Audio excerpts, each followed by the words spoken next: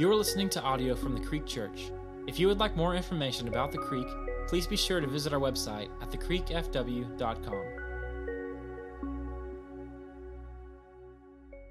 You look beautiful in your sweaters today. We have some judges roaming around to find the best sweater for this service. Yeah, you came to church to be judged. How about that? That's never happened before.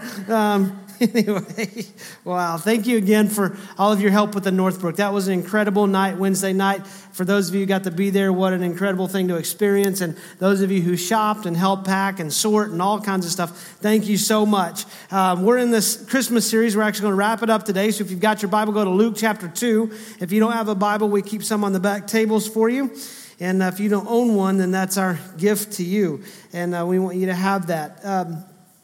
I like Charlie Brown. That's one that I'm still glad they show on television every year because, you know, we kind of feel like there's a lot of crowding around Christmas. And a lot of people thought that when we were going to preach Charlie Brown this weekend, we were going to be like railing against the commercialism and how bad society is. And that's just not what we're about.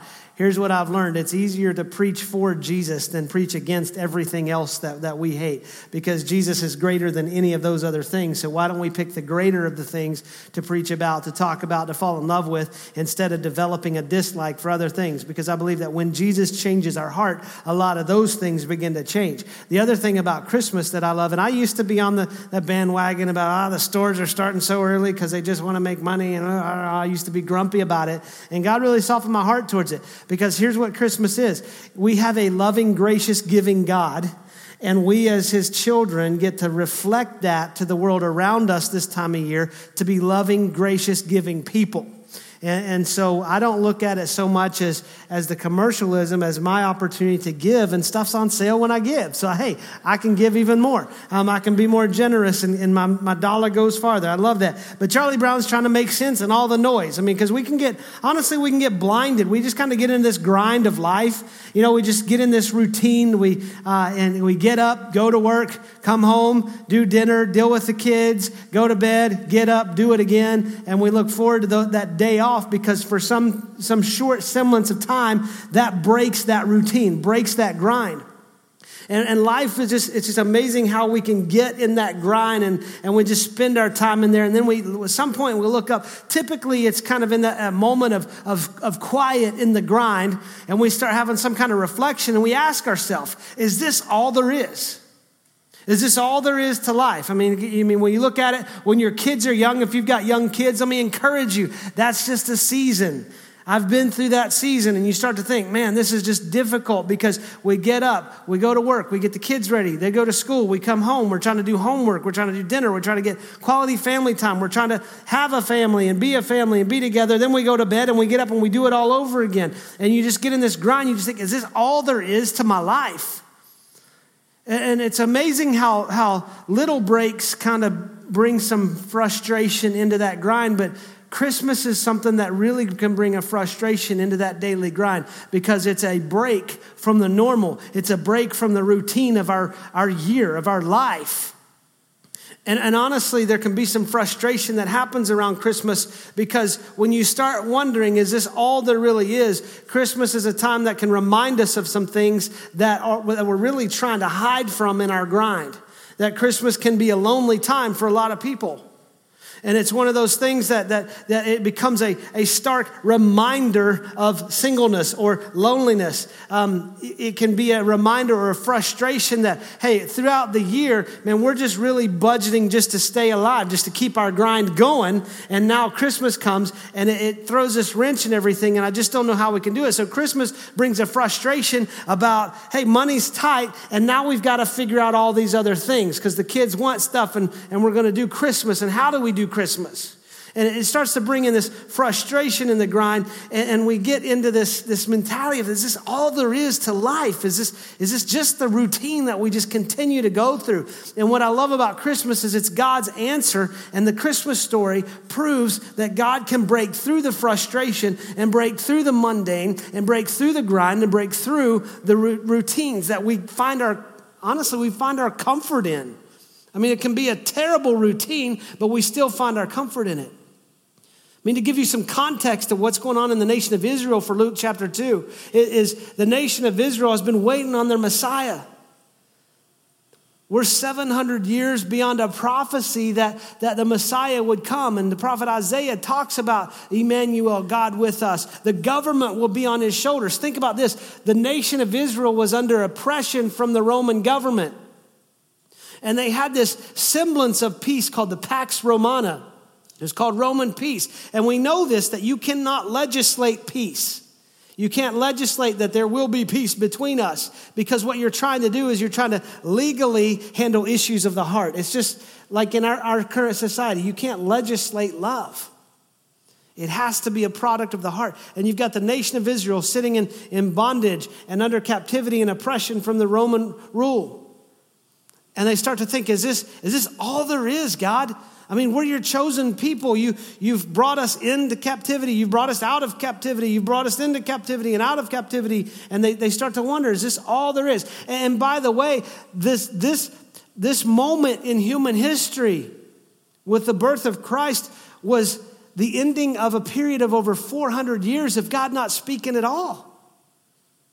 There was no word from the prophets, and so they start to think, is this really it? Is this the existence of the nation of Israel? Is this what this life pursuing a holy God is all about? And we see this routine or this grind get broken on that Christmas night. And I hope as we read through this story that God kind of illuminates some different things and some new things for you as we read through it. And Luke chapter 2, verse 8 says, and in the same region there were shepherds out in the field, keeping watch over their flock by night. Let me explain to you. Every detail in this story is important.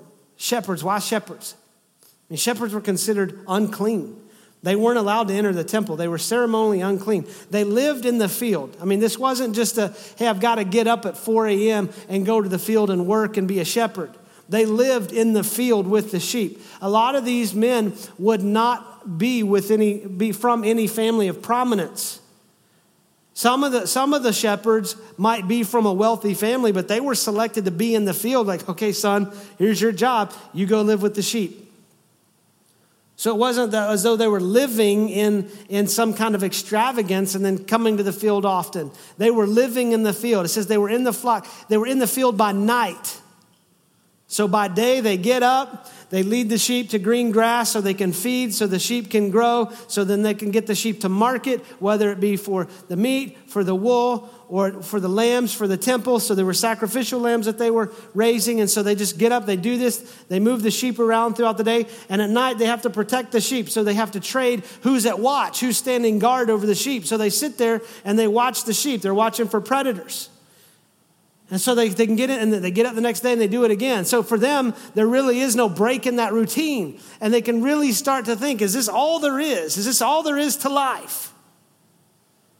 And then God begins to break that silence. He breaks that routine. It says, and an angel of the Lord appeared to them, and the glory of the Lord shone around them, and they were filled with fear.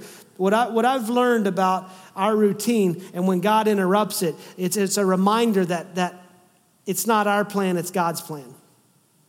See, we can often look at an interruption as a frustration.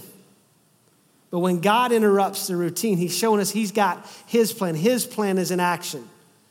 Isn't it amazing? I said it earlier, we can find comfort in our routine. And anything that kind of pulls us out of that comfort begins to jack with our system. This angel appears, breaks the routine, and they respond in fear. I would probably respond in fear too. Because you think, okay, this is an angel of the Lord. What is this angel about to say? And he says, don't be afraid. Verse 10, fear not, for behold, I bring you good news of great joy that will be for all people. So this announcement that happens, this angel comes down and says, hey, don't be afraid. I've got good news. Because a lot of times when we see an announcement coming, this is an incredible announcement. It got the shepherd's attention. Okay, there's an angel. God's getting ready to say something. What is he about to say? Most of us, our mind goes to the negative when somebody's getting ready to make an announcement. Several weeks ago, I ran into a guy in the lobby after one of the services and said, hey, I really want to get together with you this week. Let me get Jamie to schedule some time with us and let's sit down and get together. So I show up for the meeting and he's nervous. I mean, he's fidgety. He's just kind of like, what's going on? And I start thinking, I start praying. I was like, okay, God, is there something going on in his life that I need to know about? I mean, is he going to talk about it? Are we going to get there? Is there ministry that needs to happen? I just wanted to catch up with the guy. And about 10 minutes into the meeting, he goes, Matt, I got to tell you, I was nervous about today. So why are you nervous? He goes, I thought I was in trouble. I thought you were going to tell. I mean, he had spent 3 days building up all this negative stuff. But by the time he got to the table at the meeting, he thought I was going to tell him he was worthless and he had to leave the church. I'm like, no, man, I just wanted to hang out. But isn't it funny how we can build up these things? There's an announcement coming Monday at work. Oh my goodness, our jobs. We just build up into this frenzy. I mean, it's amazing when we see the phone ring, how that can send us into some kind of panic because it's Christmas, right? We're trying to budget for the gifts. Budgets are a little tight around Christmas. I get that. And you get that call. Hey, the car needs work. How much work? Or it's it's wintertime. The heater's out. Well, it's Texas. The AC could be out too. I mean, today we need the heat. Tomorrow we're going to need the AC. I don't know. So the HVAC system in the house has gone out and it's going to cost us $3,000 or $1,500. Or you see that phone call from the doctor's office and you're like, I was just in for just a typical routine checkup. Why are they calling me? And then we build this up and we start to lean towards the negative. But this angel says, wait, hold up. Don't be afraid. I have good news of great joy, which will be for all the people. I love that he came to the shepherd first. God chose to come to the shepherds first to make this birth announcement. Because what I've learned is the people that we least expect are often the people God chooses first. I mean, when we think about it, look around at people. Do we really expect God to do something in their life? This Wednesday night was a humbling experience. It was an incredible experience at Northbrook Elementary. And we look at, it's easy for us to get into this mentality when people show up to pick up their gifts. Because what we try to do is we try to read ourselves into their story. And we have no idea how difficult their story is.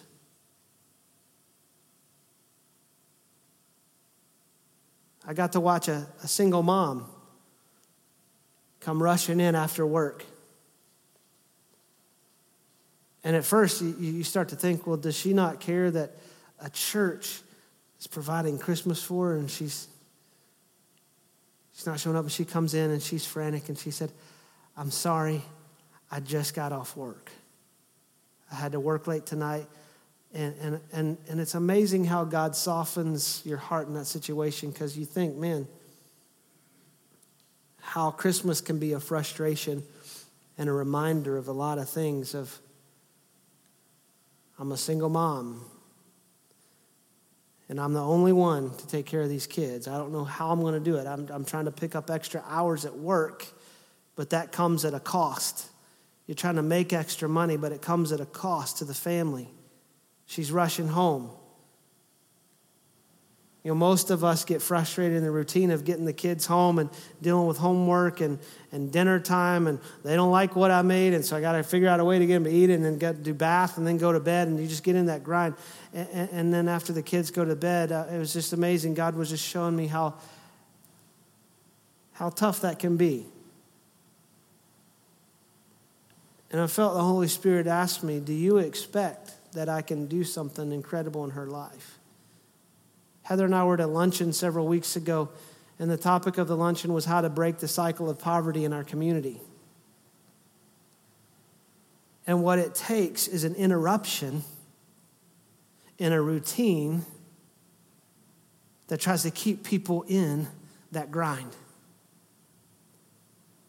And God uses the people we least expect, because a lot of times we look to the government to be the interruption in that routine. That's not going to take care of the issue, ladies and gentlemen. what it's going to take is the people of God, the people that we look around and least expect. We look to the wealthy. Oh, we look to the people who have money in the church, and they're going to help us break this cycle of poverty.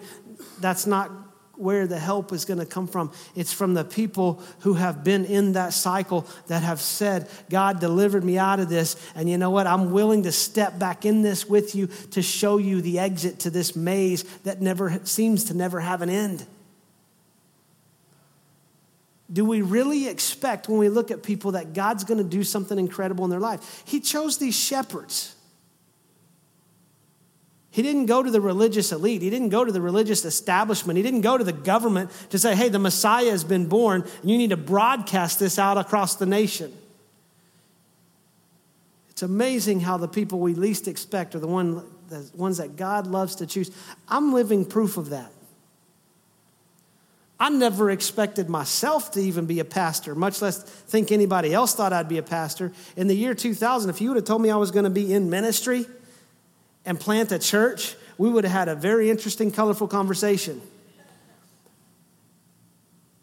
I'm living proof that God can choose people that are least expected. But he chooses to work through us. And the angel says, for unto you is born this day in the city of David a Savior who is Christ the Lord. And this will be a sign for you. You will find a baby wrapped in swaddling cloths and lying in a manger. And suddenly there was with the angel a multitude of heavenly hosts praising God and saying, glory to God in the highest, and on earth peace among those with whom he is pleased. What you have happening here is this angel showing up to the shepherds, saying, I've given you good news of great joy, which is for all the people. If this news is for the shepherds, it's for everybody. If the gospel can change my life, it can change anybody's life. But what's interesting is you have one angel making the announcement, then all of a sudden it says a host. The heavenly host joins him in praising God. Host, when you read the word host in army in the Bible, it refers to armies. When you see the Lord of hosts, it's the Lord of the armies. The host of angels. These were warriors. These were the army of angels. And I think it's interesting how we see a glimpse into how battle is done in a spiritual realm. That these angels show up and they're the army of God and they are worshiping God. It's amazing how worship can become an incredibly mighty weapon in our daily grind. Because we can get into this grind and we can think, oh man, there's all this stuff. It's overwhelming. Our routines can get overwhelming and our grind can blind. We can get blinded to what God's really doing. We can get blinded to what God's trying to do. And we just get in this routine because we don't like interruptions. I'm the guy in our office that I'm the interrupter. Because I have to talk to people. I've got to interact. I have a hard time sitting alone in my office for hours on end trying to work. I just get to a point where I go crazy. I start talking to myself. And I've heard most of what myself has to say. So we office out of our house and we office in different places in the community. We don't waste square footage at this facility to put a desk and books. I'd rather use that for classroom space where the gospel can be made clear. But Heather has an office in her house. I have an office in our house. And so I will wander out of my office after I'm done talking to myself and I will go to her room and I'll be like, hey, babe, what's up? And she knows what's coming. She knows I'm needing some interaction and I'm just like, I got to talk. I got to process. I got to have somebody speak to me. I need some interaction. Heather's not that way.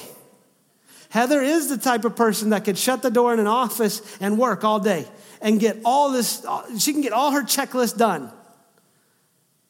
My checklist has to be interrupted by conversation. And so I'm like, what are you doing? She goes, well, I was working. Because she knows when I come in, she's not going to get a lot of work done. But I feel like I've accomplished a lot because I'm able to verbally process so many things. And she's like, this is an interruption. This is frustrating. This is a break in the grind for me. And it's amazing how our grind can blind us. And we fail to stop and recognize what God is doing. We fail to stop and worship. I know life can be tough. I'm in the same life. I deal with the same routines and cycles. I have a job, I have a family, I have pressure, I have finances, I have responsibilities, I have all of these things, and I know how overwhelming that can get. But I also know the value of worship, that worship refocuses us on what's really going on, what this life is really all about. Because God doesn't just save us to let us continue on this hamster wheel of a grind. He saves us for a purpose, and we've got to reconnect with that purpose, and worship helps us do that. When you're in the trial, can I encourage you, worship through the trial. When life is difficult, worship through the difficulty. Do what these angels did. They worshiped in the glory of the King. So when you worship, you don't worship in the glory of your trial. You worship in the glory that the King, Jesus, the Savior, Emmanuel, God with us, has overcome everything the world will ever throw at us. That leads us to worship. It's amazing how worship changes our perspective from an earthly problem to a heavenly solution. That it refocuses our look and our outlook on who's really in control and who's really in charge. I mean, so the shepherds get to witness this experience. And the angel said something interesting. The angel said, "This will be a sign unto you. You'll find a baby wrapped in swaddling cloths and lying in a manger." So when the angel had went away from them into heaven, the shepherds said to one another, "Let us go over to Bethlehem and see this thing that has happened, which the Lord has made known to us." And they went with haste. They didn't say, "Okay, I'm going to wait till the morning." They went. They said, "I'm going." This becomes the priority. Jesus becomes the focus, which the Lord has made known to us. And they went with haste and found Mary and Joseph and the baby lying in a manger. And when they saw it, they made known the saying that had been told them concerning the child. And all who heard it wondered at what the shepherds told them. But Mary treasured up all these things, pondering them in her heart. And the shepherds returned, glorifying and praising God for all they had seen and heard as it had been told to them. The shepherds set out, and the angel said, "This will be a sign to you." Because I started thinking, why shepherds? Why not go to some other person? Because we tend to think, remember, because people we expect to do it. We expect that they have the means to get the message out. Why the shepherds? I start thinking the shepherds are tied down. They got sheep in the field. It's kind of like how some of you newlyweds feel when the baby comes along. Like, we used to be able to go out. Do you remember that thing called date night? But why the shepherds? And when you look at the shepherds, they knew how to care for something. They knew how to make sacrifices in order to protect. God's a shepherd. I mean, we read in one of the most quoted Psalms, Psalm 23, "The Lord is my shepherd, I shall not want." And we go on in that, like, He makes me lie down in green pastures, He leads me beside still waters. But do we really ever stop and think the Lord is my shepherd? That the Lord knows how to care for me. That the Lord knows how to protect me. I mean, God is a shepherd. Jesus is referred to, when John the Baptist saw Jesus, he said, "Behold the Lamb of God who takes away the sin of the world." Jesus also said, "I'm a shepherd." In John chapter 10, he said, "I'm the good shepherd." The shepherd lays down his life for the sheep. Shepherds know how to sacrifice. But the shepherds decide, we're going to go. And they begin to tell people about what they experienced. And people marveled at the shepherds, like, "How did you get this news?" Shepherds have a voice. They have a network. Probably a lot of people in Jerusalem and in Bethlehem and the surrounding countryside and the nation of Israel didn't have.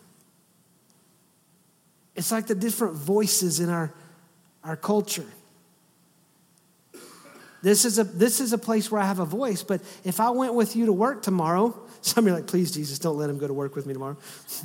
Hey, I'd like to come to work with you tomorrow. It's bring your pastor to work day. I don't have the same voice in your workplace that you have.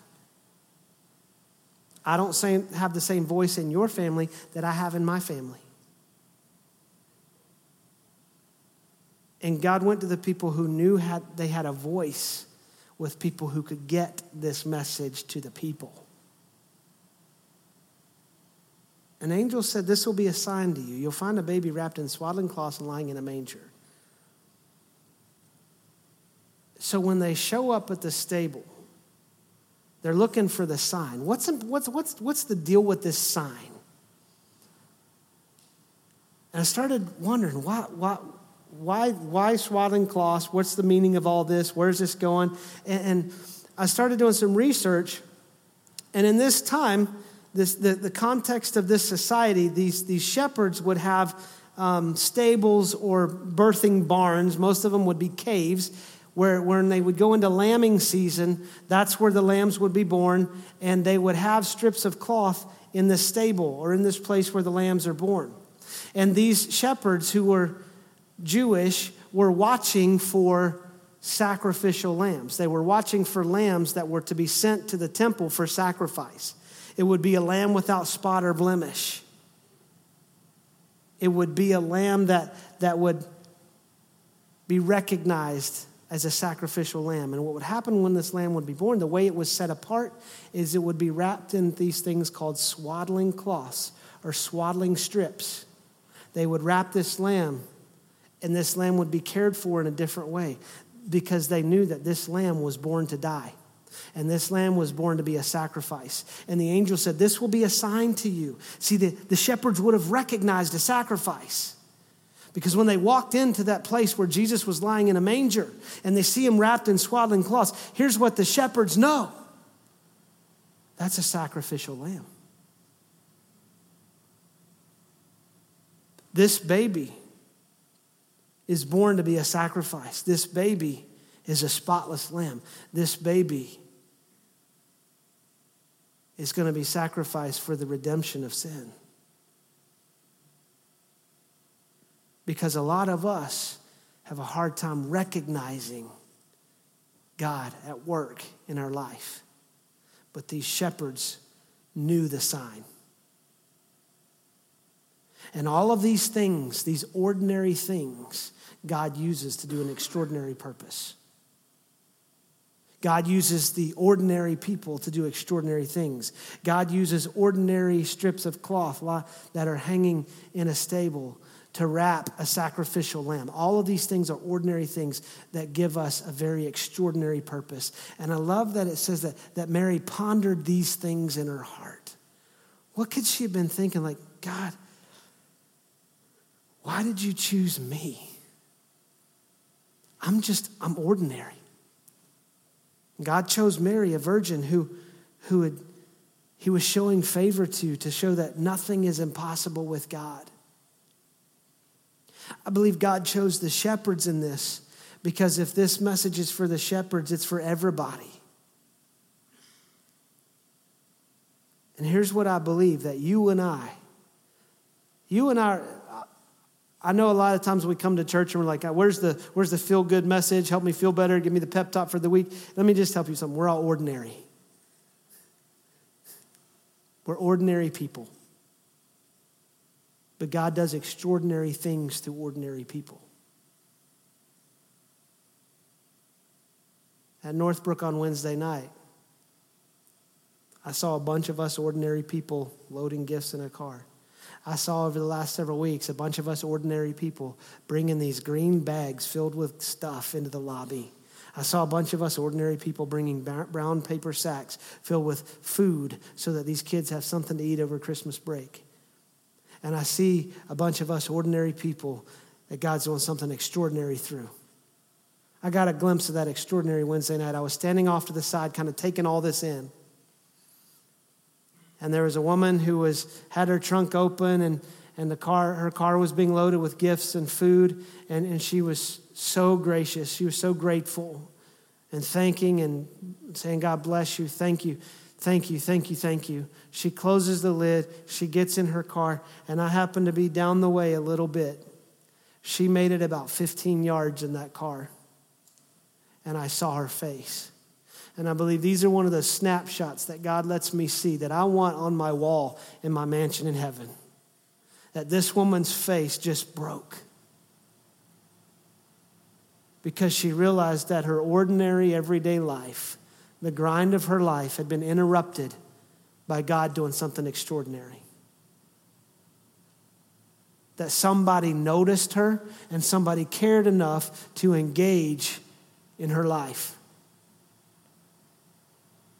And I saw the extraordinary happen. This good news of great joy for all people, if it's going to make any difference in our church, if it's going to make any difference in our community, if it's going to transform lives, then it becomes something every one of us has to take on. The Creek can't just be a place where a few people do ministry. And God has ministry for you. He has extraordinary ministry for you. So stop getting in this trap and this grind of thinking, well, I'm just. I don't have this or I don't have that. I'm just this. I'm just a broken person. I'm just a mom. I'm just a dad. I'm just somebody trying to survive life. I'm just somebody who's trying to figure out this Jesus thing on my own.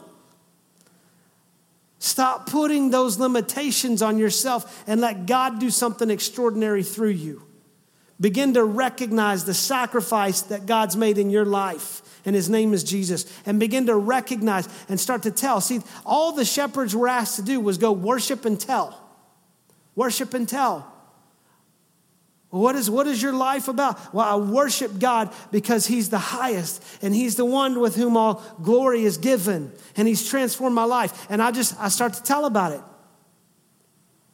I mean, yeah, my life has a grind. My life has that daily routine. But you know what? There's an incredible God that is working in that daily routine. And he's doing extraordinary things through my ordinary, everyday, walking around, eating, sleeping, breathing life. And we have this opportunity. And there's a lot of times we get in this routine and we think, is this all there is? We're Charlie Brown. Is this all there is? Can somebody please tell me what's going on? We'll start to ask God these questions. God, is this all there is to my life? Do you see my life, God? Do you see how hard it is? Do you see the struggle? Do you see that I'm trying to figure out this relationship with you? Why are you making this so difficult? God, do you see the struggles that my kids are going through? God, do you see this job? And if we'll stop long enough to listen, I believe we'll hear God ask us the same question. Do you see what I see? That even in the struggle, even in the mundane, even in the routine, even in the trying to figure things out, do you see what I see? Do you see the potential that I see? Do you see the ability that I see? Do you see the ministry that I stand ready to anoint you with? Do you see what I see? And a lot of us need to get to this place of hearing God ask us this question, do you see what I see? And then ask God, help me to see me the way you see me. Because when I start to think, is this all there is? Christmas is God's resounding answer. No, there is more. And with God, there's always more. Let me pray for us. I just feel like I need to ask this today. So with your eyes closed and heads bowed, today might be the day that some of you recognize the sacrifice of Jesus. Some of you may have recognized the love that God has for you. Some of you may be feeling that revelation of God speaking to you, saying, do you see what I see? And that can be overwhelming. And some of you may have grown up in church. You may have been around this Christmas story all of your life, that there were shepherds abiding in the fields, and an angel comes and tells them about Jesus, and they go and worship, and it just becomes part of a mundane, routine Christmas tradition and Christmas story. And today, God broke that routine. And maybe today's a day that you might have been away from this for a while, but God's calling you to recommit your life to him and rededicate all of your ordinary self to his extraordinary purpose. You may have walked in here this morning thinking you were the one you'd least expect God to speak to, but he spoke to you. Some of you, it's time, this is the time to recommit your life. To say, Jesus, I'm recommitting my life to you. And I want my life to be used for your purpose. And Jesus, I'm asking you to break the grind of my life. Restore to me the joy of your salvation. For some of you, you've never made that decision in your life. You've never made that commitment. And maybe today's the first time that you realize you're loved.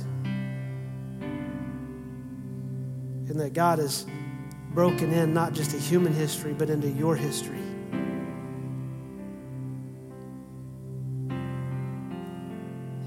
And today's the day for you to make that commitment to say, Jesus, I receive you as Savior. Change me and save me with your amazing grace. Help me to see me the way you see me. If you've prayed this morning, either recommit your life or commit your life for the first time, I want to challenge you. I'm not going to do anything to embarrass you, but I want you to come and see our prayer team at the end of this service. And here, I'll give you a safe word for the altar. I found more. It's not all there is. I found more. And we want to walk with you. Father, we thank you for interrupting history. We thank you for interrupting the grind. We thank you for interrupting our even daily routines, our Christmas routines, all of these things that we just find ourselves in that are missing your glory. And I just pray that you open our eyes. When we feel the frustration of Christmas, God, I pray that you refocus us. And let this word that you have ministered to us with be a sign unto us. We love you, we praise you, we thank you for your grace and love and sacrifice. Through the name of Jesus, amen. Thank you for listening to this message from the Creek Church. We invite you to listen to other messages on this podcast, or if you have any questions, you can email us at info@thecreekfw.com.